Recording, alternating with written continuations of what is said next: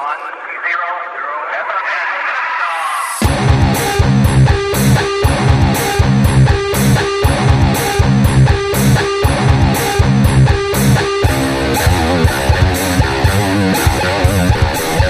guys, this is Craig Hostetler. I'd like to welcome you to the Black Sheep Experience. Thank you for hanging out with me on the podcast today. This is episode number 25. And I have a guest with me today, Reverend Dr. Katy Valentine, who I think you're really going to love. It's a great conversation. But before we jump into that, let me take just a moment. If you haven't connected with the podcast on your social media stuff, right? I'm talking about Facebook, Instagram, Twitter. Go and do that if you would. It really means a lot to me. In fact, it's the best way for me to know and to be encouraged that you're out there. And so I'd really appreciate that. You know, again, Facebook, Instagram, Twitter, connect with the podcast if you would on those platforms, one or two or all three of them, and let me know that you're there. And for those of you, additionally, you're sharing the podcast on your stuff. You're letting people know. You're letting your Facebook friends know, or you're posting on Twitter or on Instagram about the podcast, about the Black Sheep Experience. Let me just say, man, thank you. It's really a big deal. Means a lot to me. It's an incredible help. And so thank you for really being a part of the podcast in that way. Okay, so today I have with me Reverend Dr. Katy Valentine, who is a metaphysical Christian pastor. And it's a great conversation. And at the end of the podcast, I'll give you all the ways that you can connect with Katy Valentine. But at the onset, let me say, I think one of the best ways is just katyvalentine.com, which is her website, obviously. And for those of you that listen to the podcast, she has been nice enough to create a gift. And that's at katyvalentine.com/gift. And I'll let her explain exactly what that is during the conversation that I have with her. So, yeah, man, I think you're going to dig the podcast. Open your mind, and let's dive in to the conversation today.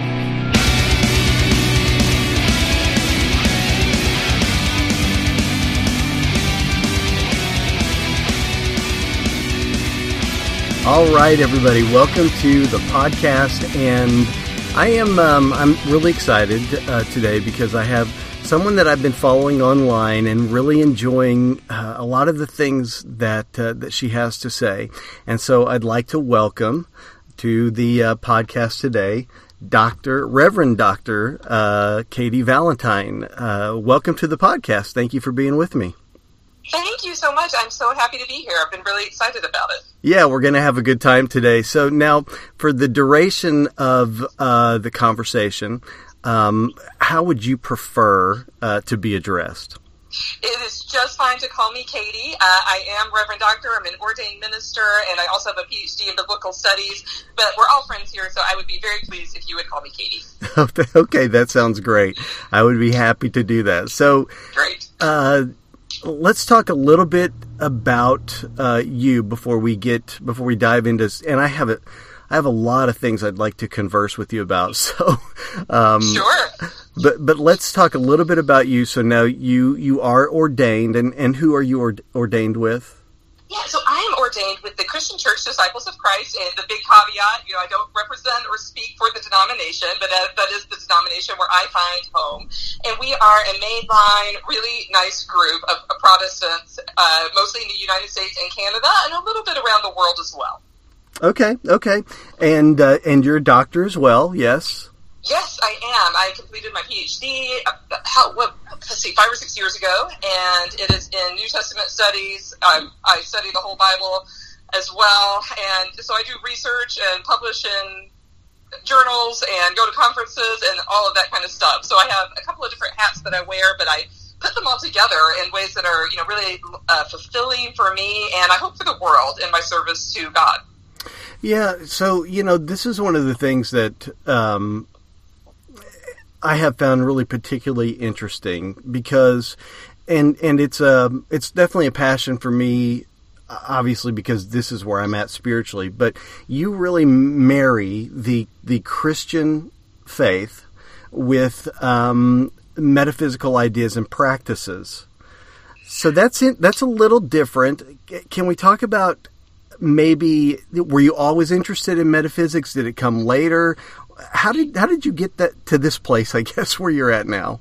Right, it's such a good question. Looking back, I can see that God was present in this from early years, from my teenage years and then early adulthood years. And I can see, I would be in a setting and we would explore dreams, for instance, a kind of very gentle introduction into the world of metaphysics, or we would explore a particular spiritual practice that is maybe a little bit outside the Christian box. And I was intrigued, and I can see now that God was preparing me all of the way. And when I got into my PhD program, actually, it was my first year of my PhD program. I was a little lonely. PhD programs are intensely solitary, and I am not a solitary person. I'm very extroverted, actually. So this was challenging, and I went to a dream interpretation class, and I was just hooked. And I saw really quickly that people were not having just dreams. They were having dreams that were really coinciding with each other sometimes. People were having similar dreams. All these themes were coming up. People were tapping into the unconscious, into the divine, into God. People were having dreams about their future. This is highly biblical, but a lot of things that were happening were outside of the typical Christian box, and it just took off from there. And so from there, I began studying all sorts of different, what we call metaphysical realities and practices and traditions, and never felt that those were at odds with my Christian faith. I felt like they enhanced my Christian faith. So, and here we are. So now this is what I do for my service, is I help other Christians find this path and put a name to things that they've never been able to name before, but they felt deep down inside were true. Wow. Okay.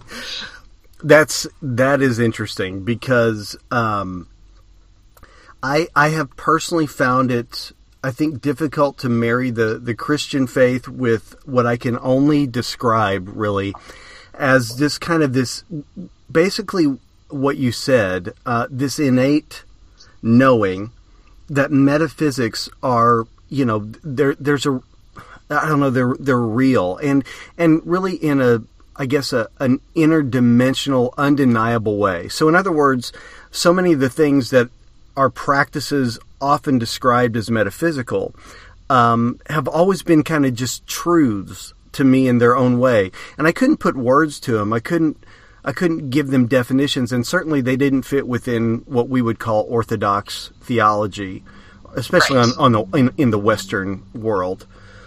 So I have struggled a little bit with that, and some of those kinds of things have been, years ago. I live in the Midwest now, but years ago I spent some time in Phoenix, Arizona, and a friend and I decided one day to drive up to Sedona. I had no idea what Sedona was or what they did there, but all the crystals and some of the ideas, they just resonated so deeply within me. But as I soon found out, they were often condemned within Christianity. So what are some of the, now I don't feel that way at all after attending some classes as well, but what are some of the metaphysical practices that you're really attracted to or that resonate deeply with you? Yeah, so I'll say the first one is one that is standard for all Christians, which is prayer. To me, prayer is the most metaphysical thing that we can do. And when we stop and think about it, when we pray, we have the confidence and the belief and the hope, and sometimes the despair, that God hears us. We can't see this with our physical eyes. We can't hear it with our physical ears for the most part. Maybe on occasion we do. mostly when we pray, we believe that we are communicating with the divine. That's the most metaphysical act and the basic bread and butter of Christian faith practices, of Christian spiritual practices. So that's the first one, that I pray. Mm-hmm. I don't always do it, I don't always do it in orthodox ways, but I pray and make time for that in my life. And when I don't, I definitely feel the difference. So first of all, let's just, I like to promote the idea that Christianity is metaphysical. And once we start to recognize that, we can see the metaphysical qualities of the Christian faith throughout. Now, things that don't necessarily fit inside the Christian box, like prayer certainly does, things that don't necessarily fit inside the Christian box would be things like chakras. I check in with my chakras all the time. When something is going on in life that seems a little off kilter, I check in with my chakras. They're beautiful barometers for what's going on. Is something going on spiritually? Is it going on physically? Is it going on emotionally? And that helps give me an indicator of what I need to do next. So chakra alignment. I do use crystals as well. They're around my house, and they're beautiful parts of God's creation. God created crystals. I don't have any problem with using those to help amplify our energy or check in or retune or retool. I do angelic meditation. Don't worship angels. Christians are not to worship angels, but using angelic energy as kind of barometers for where we are, and experiencing that angels are created beings just like we are. They have different personalities. We can ask for their assistance. They're very happy to offer us their assistance. And I work with dreams. Those are some of the basic things that I do kind of on a daily basis. And then we get a little more sophisticated, a little more advanced as we start to dive into this world a little more. Wow. Okay. So we'll probably have to do more than one podcast. I can already see that. So there's so many things I would, and I don't want to get off track here because I want to go back to angels for just a moment. But you bet. But let me sidetrack this or set the tone a little bit with something that you said in one of your videos about Christian and metaphysics. You said the metaphysical community is allergic to Jesus and the church is allergic to metaphysics. So how do you get to be a Christian and a metaphysical practitioner with integrity? And I liked when you used the word integrity, because I think that for a lot of Christians who want to dive into the esoteric, the metaphysical world, we're often afraid that we're going to compromise our faith. So first let's deal with that. And I know you answered it a little bit, but what do you mean by approaching metaphysics with integrity? Sure. I tell all of my clients and people who I work with that if I'm introducing an idea to them that they do not believe will bring them closer to Christ, then maybe that practice is not for them. So that's the number one thing. Everything that we do should bring us closer in our relationship to Christ. Christianity is a relational religion where we have a personal relationship with our Savior. And so if they're doing something and they don't believe that it will bring them closer to Christ, then they can wait on that. They don't need to do it right then. So that personal integrity part is really important. But if the thing that's stopping them from exploring a practice is rooted in fear, then that's something that we can work with together.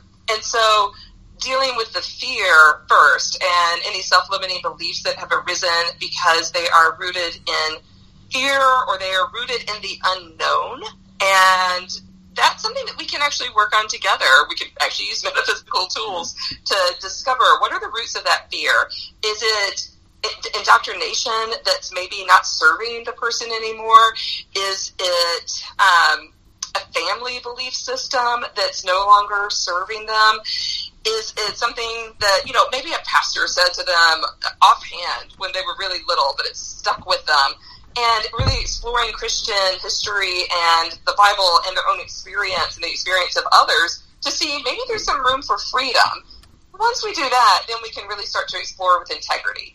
So for me, integrity relies on your own personal integrity. I never want to violate that for anyone, but also really looking at what am I scared of? What am I afraid of? And when we start to look at that, maybe we find that there's room for the fear to shift and for joy and a spirit of exploration to come into us. So those are the ways that I do that with integrity. At every step, I ask people to look at Christian history. I ask people to look at Scripture and to determine where their truth is in those things. And when people start to do that, they often see that what they're really scared of is something that's not actually there. Yeah, it is, I think so much of the Christian experience for so many has been really completely fear-based. And so much of it is about the angry God syndrome. And for me, I know as I looked back through Christian history, so many of the, I think, less, certainly not at the time of their existence, but through the years, their teachings have got diluted, like Clement or Origen or some of these kinds of guys that were really very incredibly metaphysical in their disposition. And a lot of their teachings and their ideas have for whatever reason, been buried in our Western culture. So it is a tough path to travel, because you do feel, I mean, I'm sure that you notice that quite a few of your clients and people that you have associations with, they do have a bit of a fear-based approach to their faith, do they not, in Christianity? Certainly, and the smaller we make God, and the smaller we put God in a box, the more room there is for fear. Yeah. And so I've certainly have experienced this to some degree in my youth. I see people who've experienced this, but I also sense and witness in them a deep longing to make that box a lot bigger and to eventually get rid of that box. Because God cannot be contained in a box. Churches, I've had great experience with a lot of churches as well as a pastor, as someone who's really invested in the potential that a church can be. When churches do their job the best, they help people fulfill their potential and not help box them in even more. That's what I'm really interested in, is helping people thrive beyond these kind of self-limiting beliefs and church self-limiting beliefs that have been imposed. So, for all those out there who are struggling with this fear and this idea that God has to be a certain way, that maybe it's time to explore beyond that a little bit and see the joy and the freedom that's there. So it's fixable. Definitely, absolutely. Yeah, it requires that inward journey. And as Christians, we know we're not supposed to do that alone. The ecclesia in the New Testament is the gathering, it's the assembly. We are meant to do this in community. We are meant to do it with each other. I mean, so many people have been struggling with this for years, decades even, on their own. And that's not how it should be. We should be doing this with like-minded people. Yeah, those communities, I think, are hard to find. But, certainly with the things that are available online, more and more, I think you're beginning to see almost a metaphysical, esoteric type of Christian community developing, even with people who aren't physically, connected or can be present with one another. They still have the ability to share and discuss and talk about their fears, with a vast number of people across the world, really. So definitely. And for people who are interested in finding a church community, I also assist them in finding the right church community for them. A lot of times people just don't know what to ask. Mm-hmm. I could see how that. To find that. And so it's my joy to help people find that, because I cannot pastor everyone out there. So people need local people. You need someone in your community who can bring you a casserole at some point in time. And I can't do that for everyone. So, that's overcoming fear is probably a topic that we could talk about all day. But let's go back to, because I'm really interested in the idea of angels, and I'm interested in the idea of chakras and all those kinds of things. So, but let's talk about the angel thing just for a second, because if you look through, I had a friend of mine that is definitely involved in metaphysics, and she has a great relationship with angels, and she doesn't worship them like you talked about, but definitely has what she believes to be a real communion with them and a lot of interaction with them. And at one time, I thought that was a little strange, But then as I look through the Bible, you see angels all over. They're very active. They do a great deal of work here on the earth. They have a great deal of interaction with humans. So I begin to open up to that just a bit. So let's talk about your experience and how someone might begin the practice of working with angels. Sure. My experience is I grew up as a Protestant kid going to a Catholic school. And so at Catholic school, there was a little more exposure to angels than maybe in my Protestant church. And so I grew up very comfortable with angels, and we would say prayers to our guardian angel for protection. And so that was always actually part of my experience and part of my childhood. And I think I had dreams about angels when I was a kid, actually. And so I, a while back, began taking an intuitive class. So I worked with my own mentor, and she does angel intuitive work. And as you said, they are all over the Bible. And really, I just began to experience that angels have their own personalities. We see this expressed on television a lot. Interestingly, there's angels that come and go on all these kind of supernatural TV shows. They get a lot wrong, but I think they kind of get some of it right, where angels have their own personalities. And so how to begin working with them, I would say to maybe do some angel meditations. I provide a few where people can meet their guardian angel and get to know that personality and what that feels like. And once we get to know that, then we can begin to sense when angelic presence is around us and tune into that. And it's really just helping us tune into our intuition, into our God compass that God provides for us. And so when we experience those feelings, we're like, oh gosh, angels are around and they are communicating that something important is happening, so I need to pay attention. So ultimately, it really helps serve us in our developing our intuition. And more often than not, that happens when something significant is happening and I need to be in service to others. And so this is really full circle to me with kind of Christian mission. So it's not only about getting to know angels for the sake of getting to know angels, although there's nothing wrong with that at all. It's really fun. But this is ultimately, we are all serving together with angels, the same God.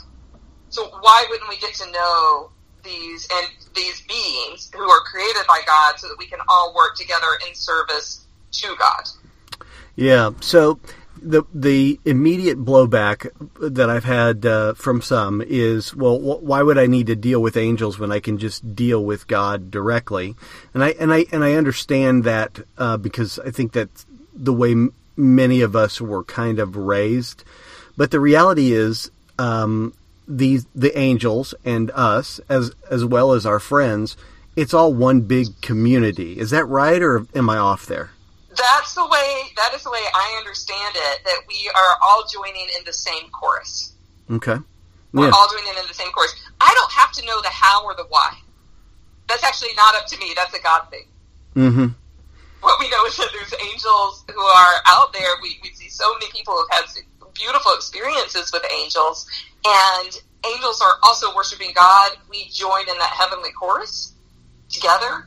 And I don't really need to know the how or the why. I just know, I know the options.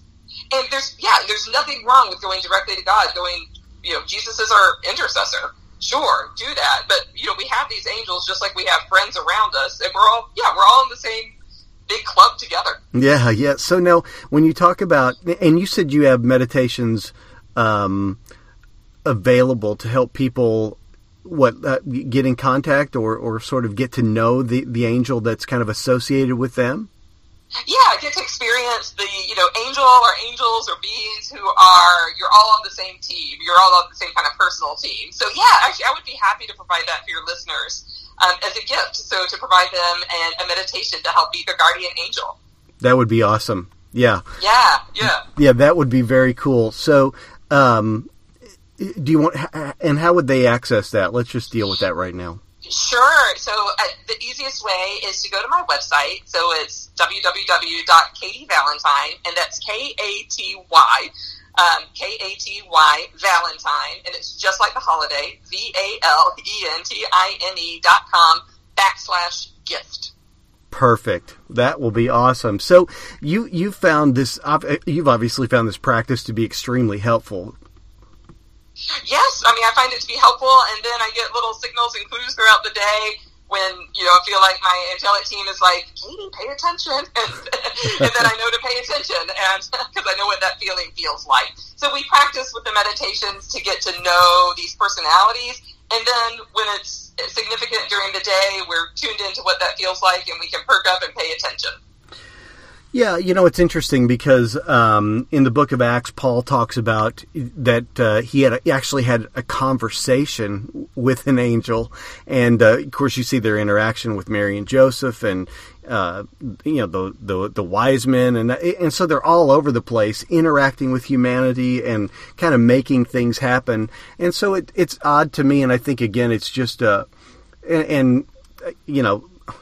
think it would be remiss of me not to admit that I have a little bit of a chip on my shoulder towards the church. Now, I was a part of it. I was a pastor for a long time, but for me, there was the business side of it, and so many of the petty things that came along with it created a bit of animosity, if I were to be honest. But one of the things I found interesting is the idea of guardian angels, the idea of interacting and communicating with angels. It's turned into this real New Age thing, when in reality, it's all over the New Testament. So I wonder how we get to the place. And interestingly as well, the use of crystals is all over the Old Testament. So I don't know how we get to this place where these things became no longer a part of the Judeo-Christian idea. Do you have any thoughts on that? I do have some thoughts. So with my clients, everything seems to go back to the Enlightenment. So certainly from the Enlightenment onwards, where there's a real emphasis on logic and on rationale and on doing away with quote-unquote superstition, that's a major turning point in Christian history, where we put away a lot of the practices that have been very, very commonplace. For many Protestants historically have wanted to distance themselves from seeming too Catholic, and I'm putting all of this in air quotes because I really value Catholicism, although I'm not a Catholic. And so anything like angels that was seen as too Catholic were put to the side. Or anything that had practices with like beads, like rosary beads or anything like that, was put to the side because Protestants didn't want to be associated with what they called superstition. So looking in recent history, the past 500 years, I think that is some of it. And throughout Christian history, we see this push and pull of people who say, let's explore the divine using these tools, and other people who resisted that. So I think we've seen this push and pull throughout all of Christian history, and even before that, some in Jewish history. So we see people who are naturally inclined to be very sensitive and to use tools that will help them manage their sensitivity, and people who are resisting that. So I don't think this is anything new, actually. We're expressing it in new ways, and I think for the first time probably in history with angels, we see people who are not identified with Judeo-Christianity, who are angel workers, who are angel intuitives, and they are not professing to be part of the Christian faith or the Jewish faith. So that to me is really interesting. So angels are non-denominational, and other people are accessing angelic energy in really creative ways, but without sort of, for me, the benefit of the Christian background and Christian faith to help them along on that journey. Mm-hmm. Yeah, it's interesting because obviously I was Assemblies of God, and so we have our 16 fundamental truths, and we have all this theology and doctrine, and it's all laid out, very perfectly and in nice, neat, straight lines. But as I begin to discover during what I'm calling a deconstruction phase, which I'm still in, probably always will be, I guess. But no, let's not put that self-limiting belief on you. That's right. Christian history is filled with I don't knows, and at one time it was perfectly fine to not have all the answers. And then you had the Catholic ideas, and then of course you had Martin Luther, who came along and he had his ideas. And I'm not saying that those were negatives, but they certainly had negatives to them. Things like taking sola scriptura, and I've got no problem with the Bible, but taking that too far to where if it's not in the Bible, then I'm not even going to deal with it. And then it even went further than that, such as the choosing of Matthias, where they use lots or runes or whatever it was we want to say that they were using. It was definitely divination on some level, and I'm using a bit of, assuming that this wasn't the first time they had done that practice. Oh, I would think definitely not. I mean, it's not presented in the book of Acts as being a problem or being like a brand new thing at all. Ultimately, with anything like, divination, and I'm going to put that in air quotes too because it has a negative connotation for a lot of people, but any practices that help us tune into that intuition and to what I call our God compass, ultimately they should confirm what we're already feeling. So we're not using them to make wild, uninformed choices in life. We're using them to confirm our hunches and what we believe is true. And if there's a contrast there, God invites us to explore that contrast. Mm.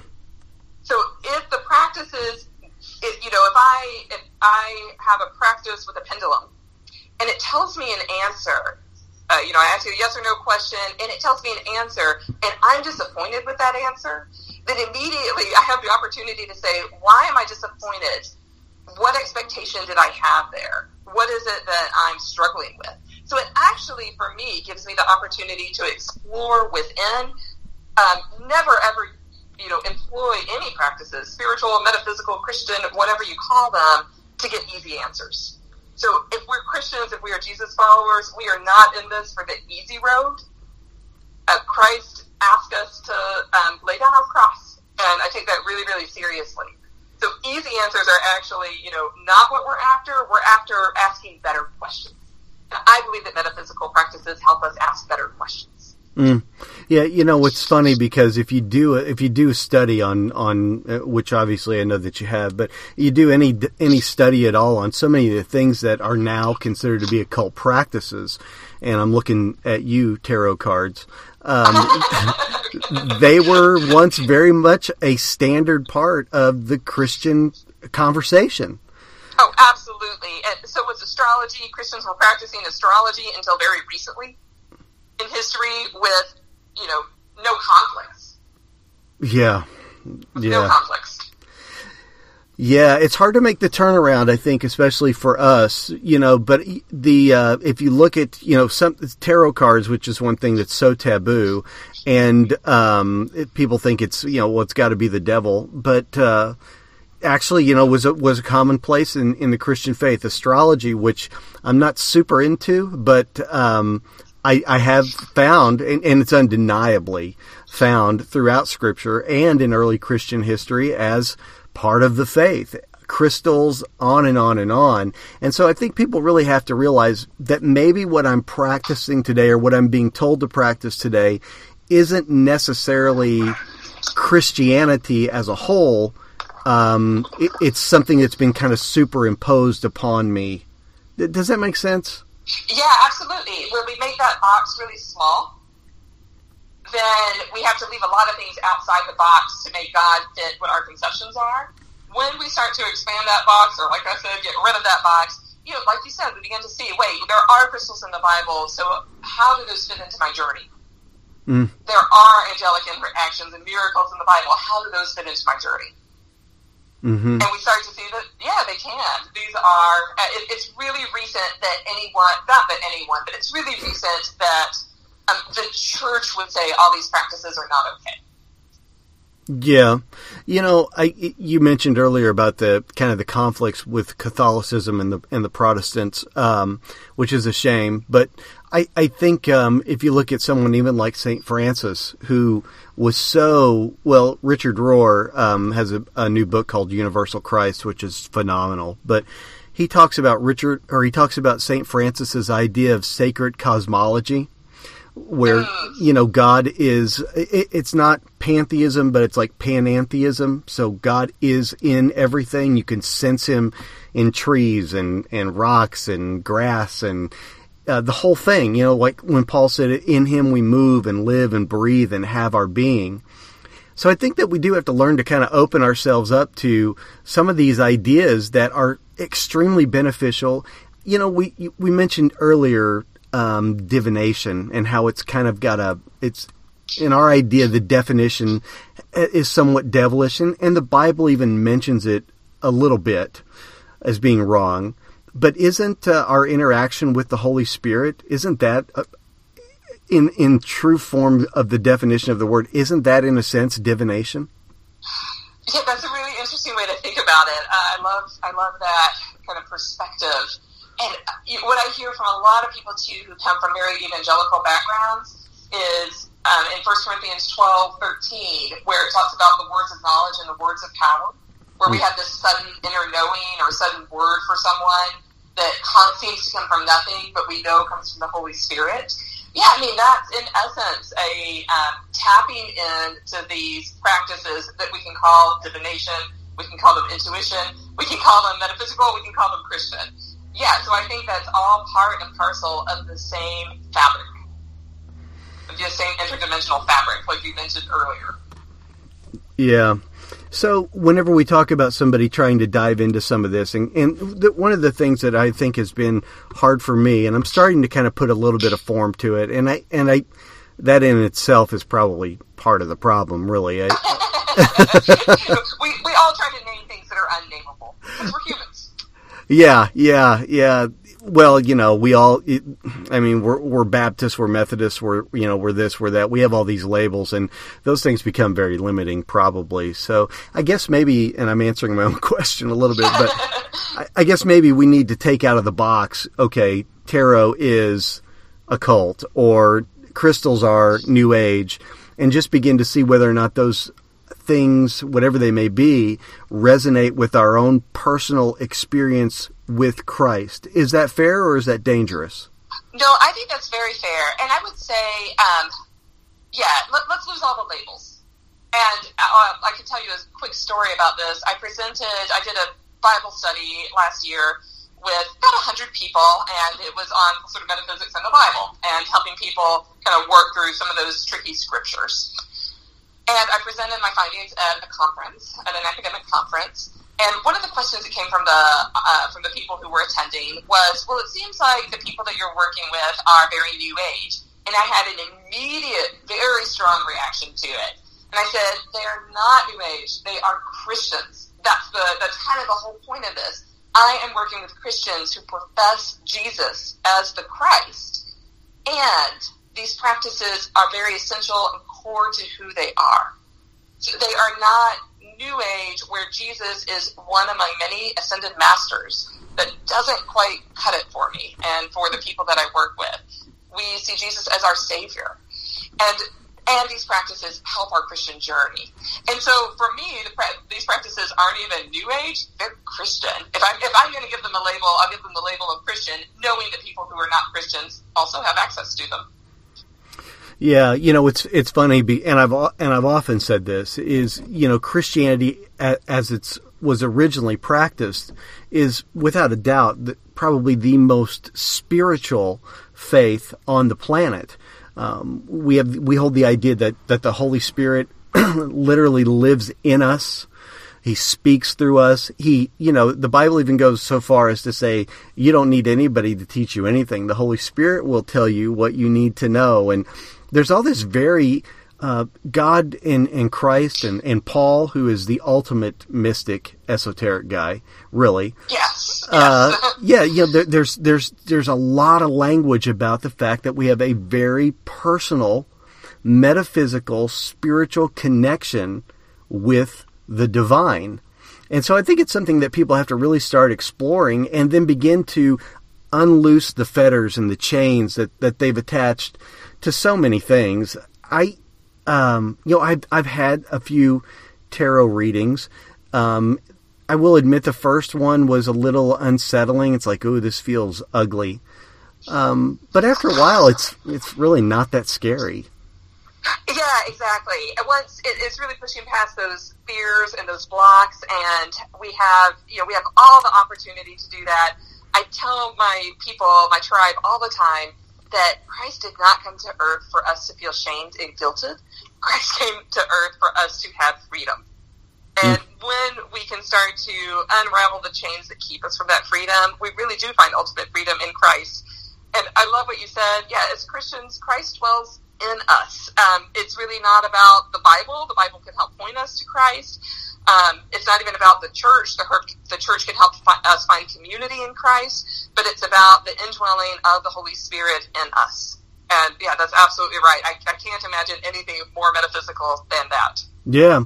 And it's funny too, because, and I think, one of the things that with what I'm getting ready to say, I'll get blowback, and I'm sure that you do as well. I love the Bible. I think it's an incredible book, and I live my life according to it, and I search it for answers and all those kinds of things, and I legitimately do that. But if our only experience, and this is true for so many, if our only experience with God is literature or theology, or even intellect, then you're actually denying what the Bible is really about. I mean, the majority of the New Testament is it's an overflow of gnosis, or of spiritual connection. When Paul's writing what he's writing, these things haven't been written before. He believes, and we do too, that this is all by divine inspiration. So your practices can't be limited, and I'm not saying that they should transgress, but they can't just be limited to whether or not they did it in the Bible. Is that fair? I think that's very fair. I mean, with the Bible, we are separated by time, culture, and space of 2,000 to 3,000 years, depending on what part of the Bible we are reading. And the Bible doesn't always agree with itself. So if we can kind of get past the idea that we have to be able to find exactly, what we're going to do on a Sunday morning in the Bible, then we have a lot of freedom. We look to the Bible for witness. We look to the Bible for testimony, and we're looking for a holistic, or it is my opinion, for a holistic message and interpretations of the Bible. But one of the gifts we have as Christians is the ability to wrestle with the Bible, to wrestle with God, just like Jacob did in the Old Testament. We're not after these easy answers. We are looking for the collective witnesses that are offered in the Bible, and then using our experience, our rationale, our intuition to put all of that together. But one of the resources I like to point people to is Marcus Borg's Reading the Bible Again for the First Time. And he uses the analogy that the Bible is like a finger and the moon is like God. And the Bible is the finger pointing to the moon, but the finger is not the moon. So the Bible is not God. Mm-hmm. The Bible is something that points towards God. Many other things point towards God too. Yeah. Actually, I had a lady on the podcast by the name of AJ Levine. She's wonderful, but she talked about. Congratulations on getting her on your podcast. Oh, she's great. Yes, she is really a neat person. But one of the things that she talked about was a problem quite present within Christianity is the idolization, or the making the Bible actually deity, and we do that, and that's a real problem, because it becomes a God in and of itself, and that was never the intention. I don't believe whenever Paul or anybody wrote the text. Yeah, certainly not. And the people who were writing the Bible didn't know it was going to become the Bible. Right, exactly. I mean, they had no idea. We're essentially, when we are reading Paul, we're reading other people's mail. Yes, yeah. That's what I've told people before. You realize that these are letters that this guy's writing. He didn't intend for us to beat people up with it, and all the things that we do, which are just sad, really. The Bible shouldn't be used as a weapon. We should have the opportunity to wrestle with it, to ask deep questions of it, and to ask how it is present in our lives. and to answer that without simple answers. So if someone's giving you a real easy, quick answer to that, I would question them. Yeah, sadly, so many people, and I have some friends that do it.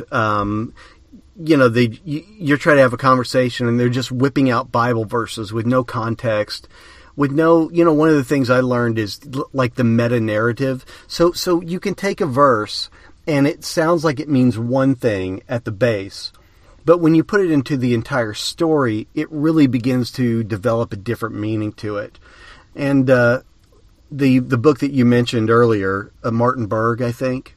Marcus Borg, yes. Marcus Borg, okay. So I haven't read that, but it sounds immediately interesting to me because I think that so many of us read the Bible completely incorrectly. Yes, the book is really, really helpful. I've used it with college students. I've used it with adult learners. I've used it in a variety of places. And Dr. Borg just died a few years ago. Very happy he wrote this book and contributed to Christianity in the way that he did before his death. And one of the things he helped people do was overcome these fears and these boxes, especially about the Bible, with his scholarship. And the book is very accessible, and I highly recommend it as part of your journey if you are someone who is wrestling with how to interpret the Bible and the multivalent meanings of the Bible. Yes, sadly, I found that so much of what is taught in the current conversation that's Christianity, and I don't mean to down it at all because I am absolutely a Christian, but so much of it simply isn't helpful. It doesn't promote healing. It doesn't promote spirituality. It's not life-affirming, so much of the conversation.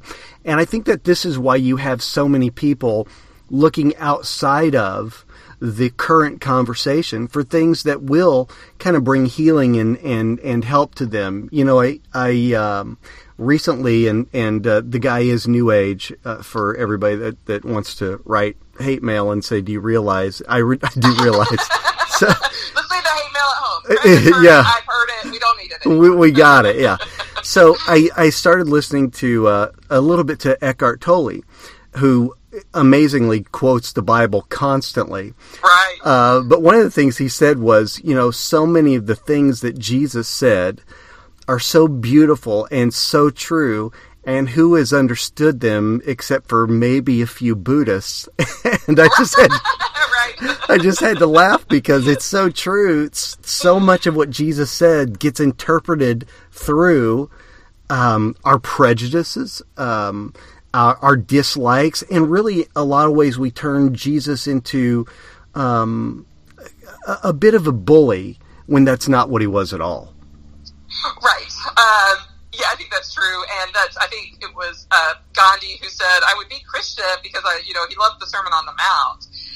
He was saying, "I would be Christian, except I know too many of them." And of course, what I know, and I think what many of your listeners might resonate with as well, is that there are tons of us out there who are doing our best. We are not perfect. I am not perfect. I don't get everything right all the time. I can't. And I have a very tender and healthy relationship with the Bible these days. And I meet so many people who want to know how to communicate what they feel and believe deep down in their heart, but they don't have the words for it because the only words they have are ones that are coming from unhelpful doctrine that has boxed them in. So one of the things I love to help people do is to find the language, find the words, find the vibration, to use a metaphysical term, that will help them express the core of who they are and their relationship with Christ in a way that has integrity with the Bible. And that's definitely achievable. It just takes a little bit of processing, a little bit of working with someone to help get there. Yeah, I think that's really important. And I'd like to, before we get out of here, talk about how people can do that with you. Let me throw out a couple of things. I know we don't have a lot of time left, but there's a couple of things I really want to get your perspective on. And so I'm going to go big game first, and then we'll work our way down from that. Okay, I'm ready. So one of the things that I've struggled with for years, and I'm coming to terms with now, and most of the people know at this point where I stand with it, but the idea of eternal conscious torment in hell. So are you comfortable with talking a little bit about where you're at with some of that? Absolutely. So I'll say, first of all, that I am, in as much as one can be, probably a universalist Christian. And in this sense, I think Rob Bell probably got it right. Love wins. Mm-hmm. So I personally believe that love wins. I personally lean towards the notion that when we have lessons left to learn, we get an opportunity to learn them after our mortal lives are over.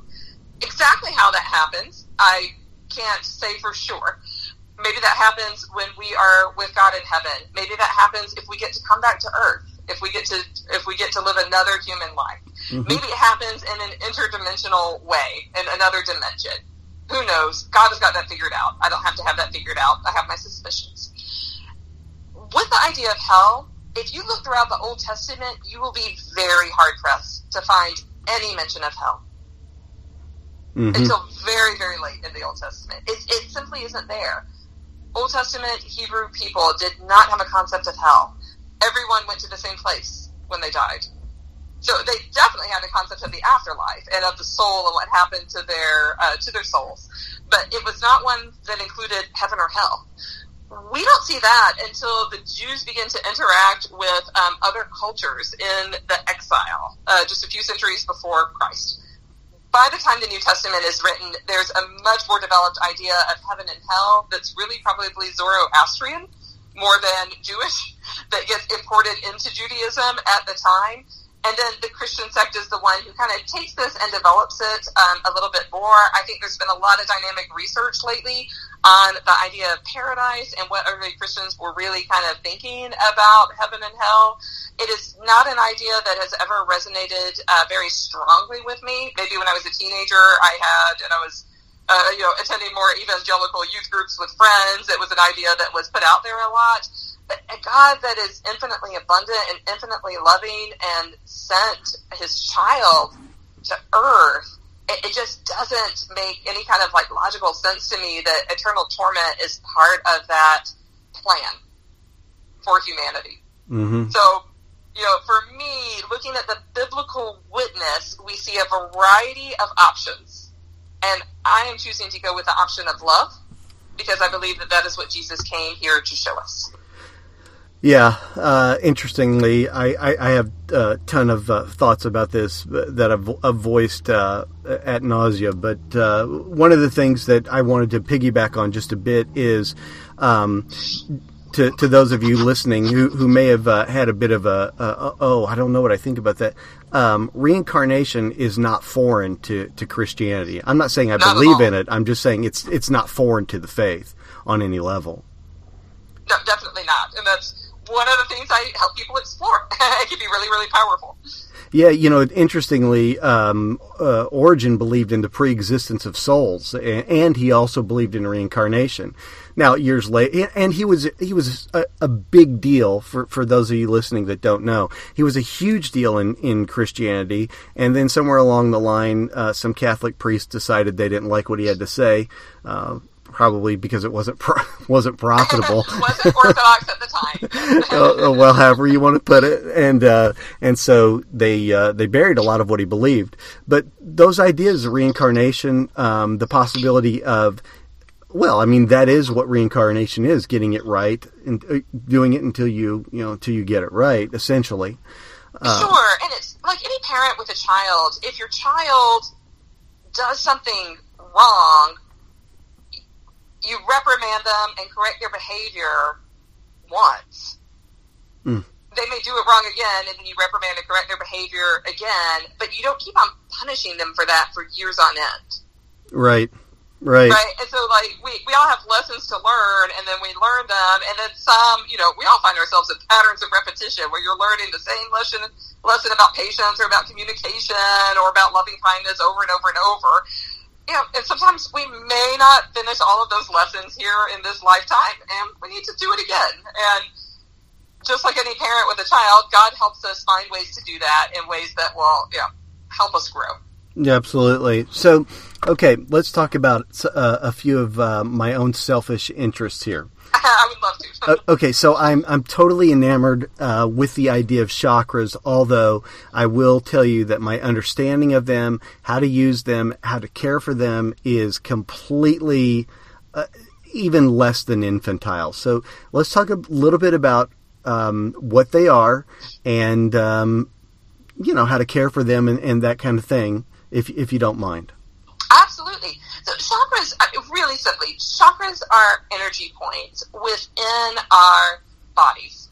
And they help connect our spiritual, our physical, our emotional, and our mental beings. Like any part of ourselves that exists, a chakra will help connect that.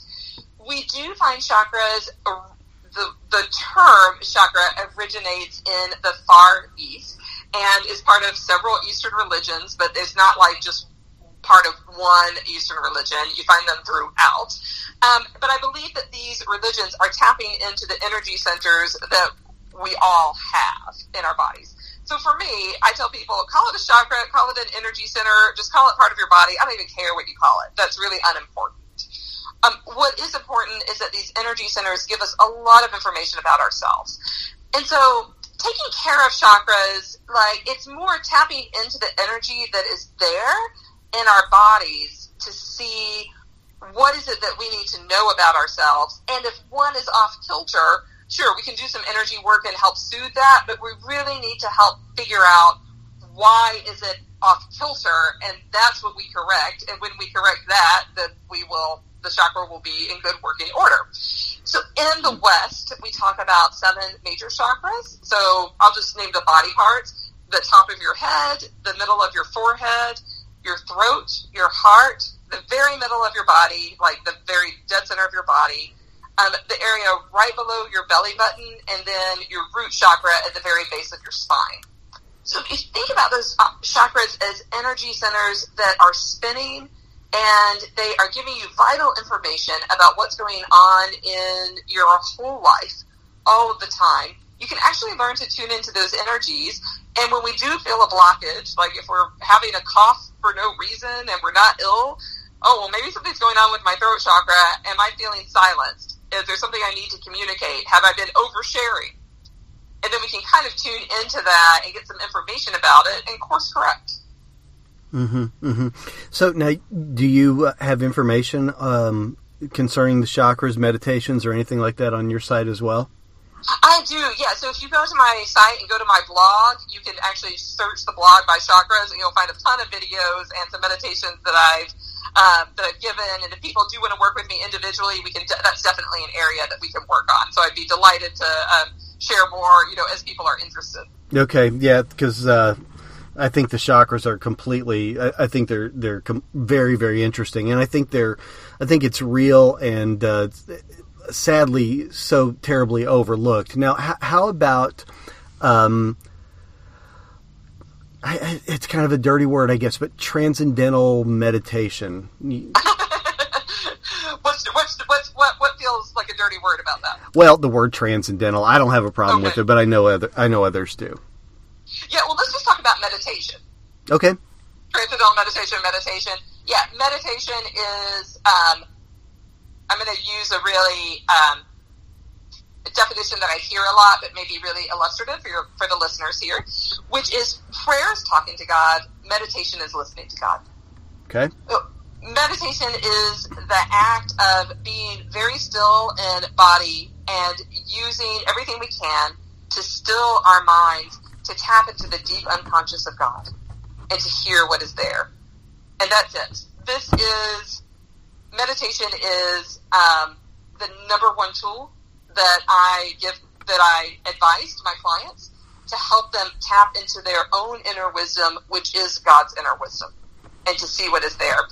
When I enter into periods of meditation, I suddenly have all of these ideas and connections, and all this flow happens that I had no idea was there. And that is the work of the Holy Spirit. It's just me being quiet enough to finally listen.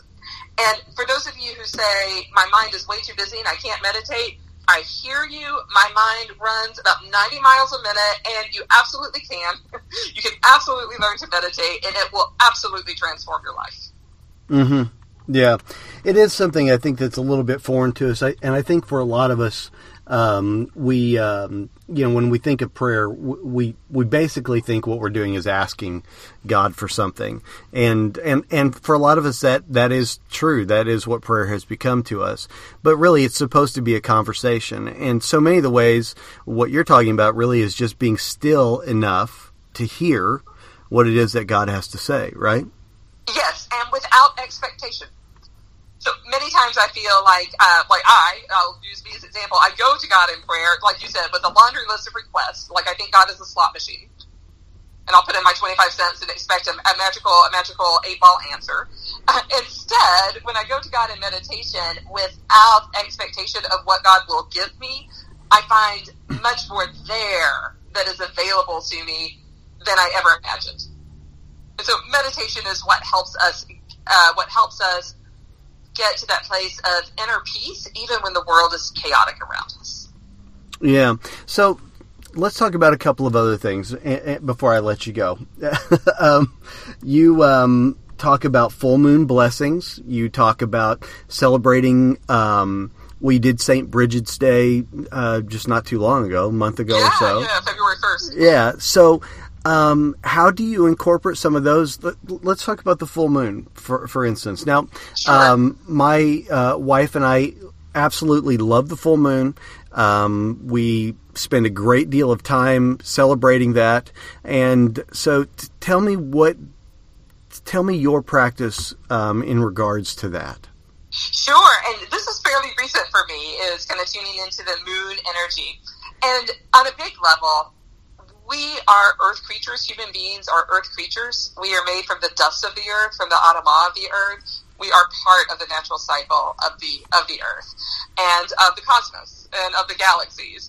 And just yesterday, the day before, we saw a picture of the first picture of a black hole. And we're part of that gigantic cosmos, even though there's galaxies away. So the moon, is directly responsible for so much of the rhythm of life on Earth, from tides to our body cycles to much more. So for my full moon practice is really, really simple. It's to look at the intentions that I made during the new moon, to release them, and to receive God's grace and God's blessings and abundance in my own life. And that is it. I mean, there's a variety of ways we can do that.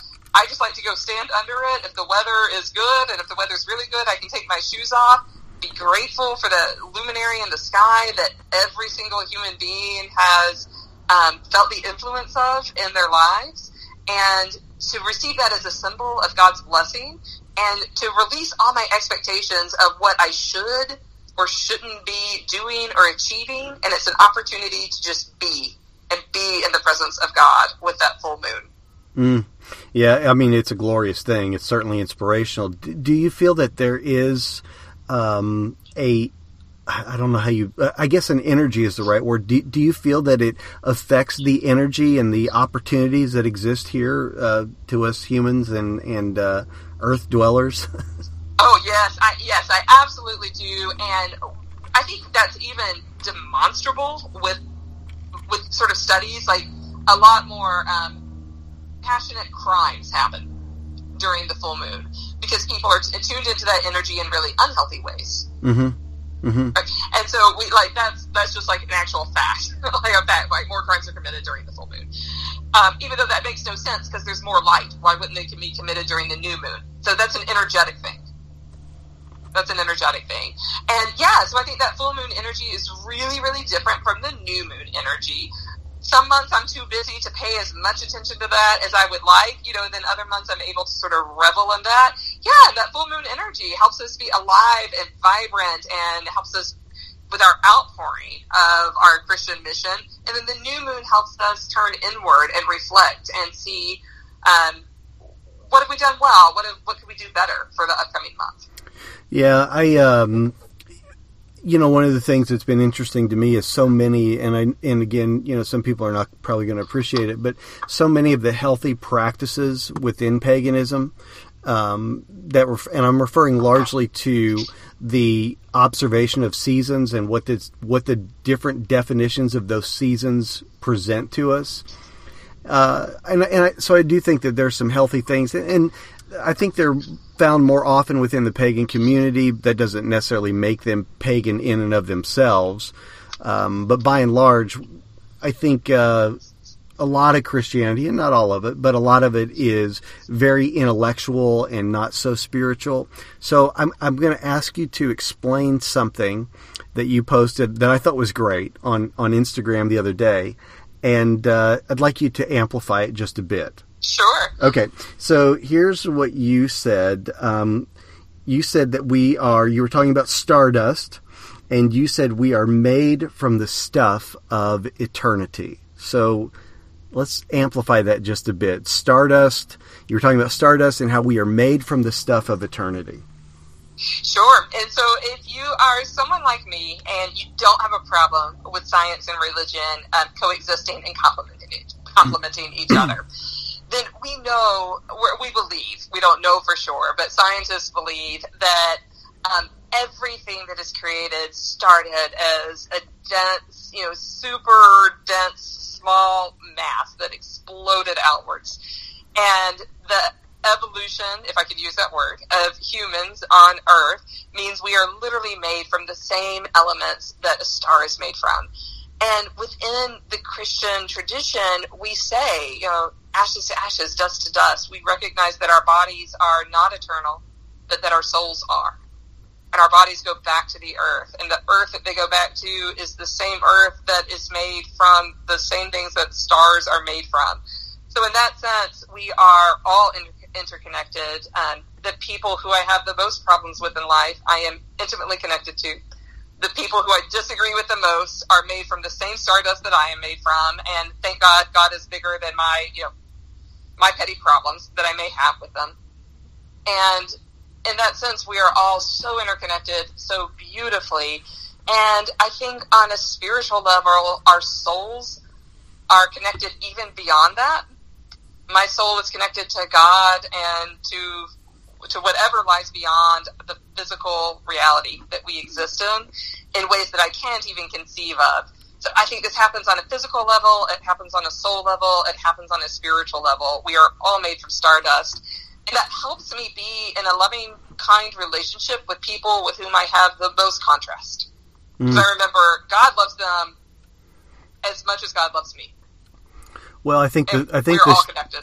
I think that the philosophy of that, the thinking that creates, I think it promotes harmony. I think it promotes inclusion. One of the things St. Francis talked about was even our connection to the earth and the world around us. He talked about brother sun and sister moon, and the trees and the grass. They were all inclusive. They were all a part of his family as far as he was concerned.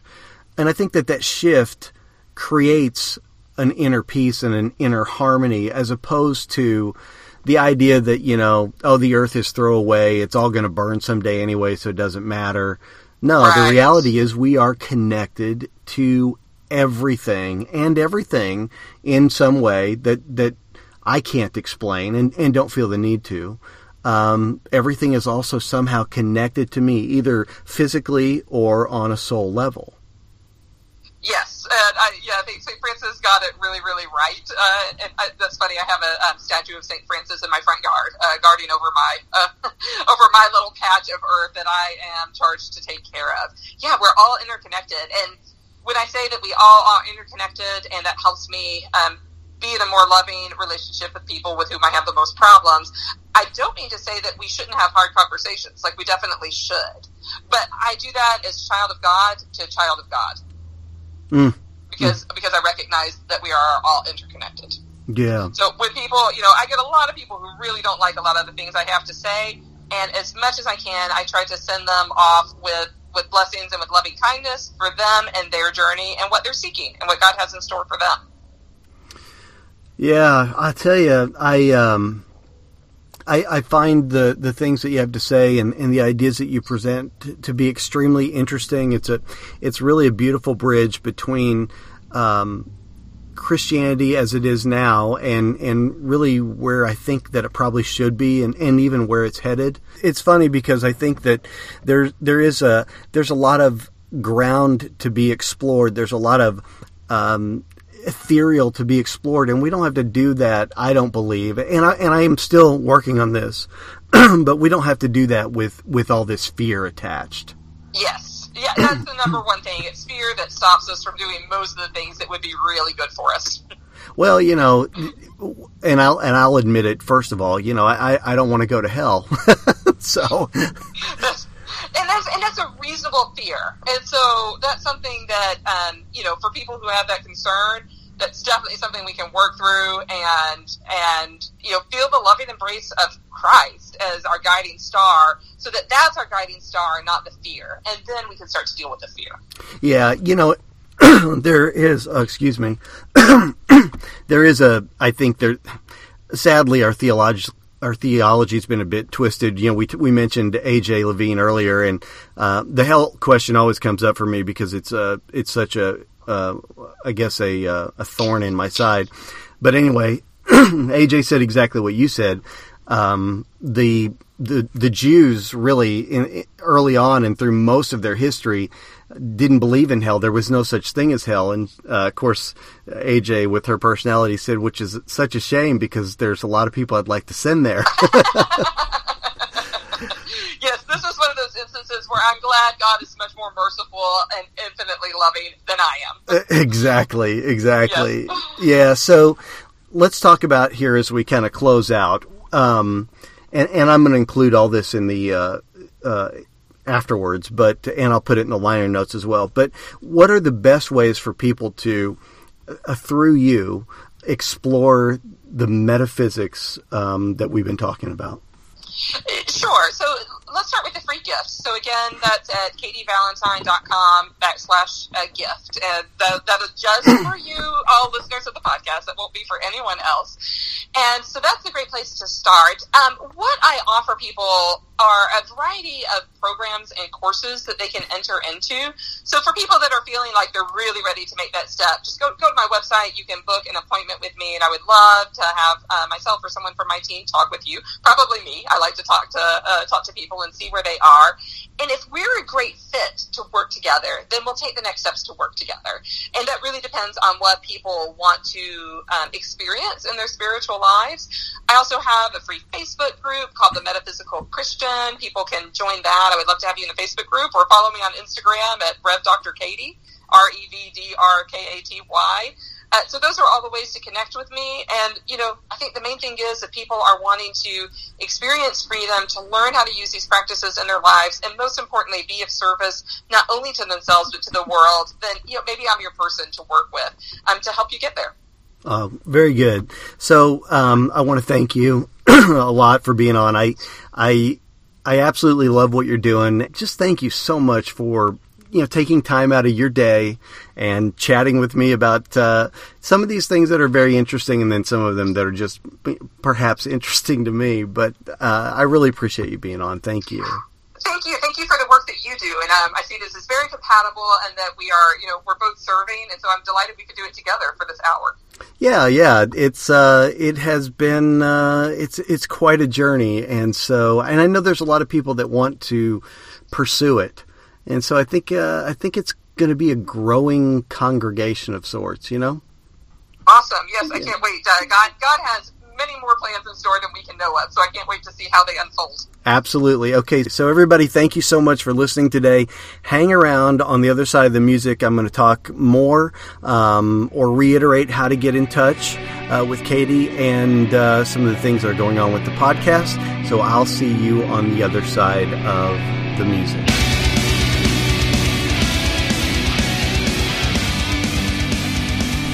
All right, guys. Thank you so much for hanging out with me today. What a cool conversation. Sincerely appreciate Dr. Katy Valentine coming on the podcast. I thought it was super informative, man. I'm really into this subject, and so I'm going to do more podcasts specifically on this, the metaphysical Christianity thing, which I think is really important. Now, I mentioned earlier that we would discuss all the ways that you can connect with Katy. Now, KatyValentine.com is a great way. She's also on Facebook. I know she's on Instagram, and she has a closed group that I think you have to ask to be a part of, which is called Metaphysical Christianity, and that's on Facebook. So those are some great ways I know that you can connect with her and discover exactly what she's doing.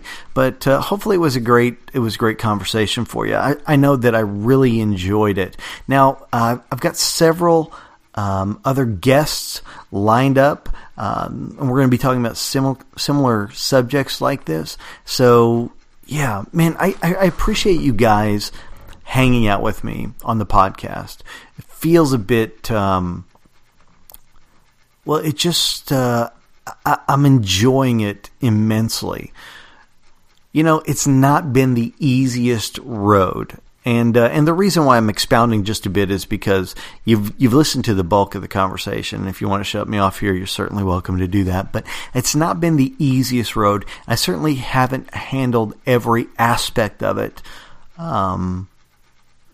the way that I would if I could go back. And I'm sure we all would say that. But as I continue to expand and as I continue to deconstruct and reconstruct at the same time, there seems to be some healing or something there, you know? There seems to be a new and really incredibly resonating connection with the divine, with God. And that's good stuff. Thank you for being a part of that, guys. I really appreciate it. So, again, connect with the podcast online. I'm the one that checks all that stuff, all the likes, all the comments, all that kind of stuff. So when you connect with the podcast, you're essentially connecting with me, and absolutely would love to hear from you. So there you go. If you dug it, if you thought the podcast was cool, share it. All right? See you next time, guys. Done.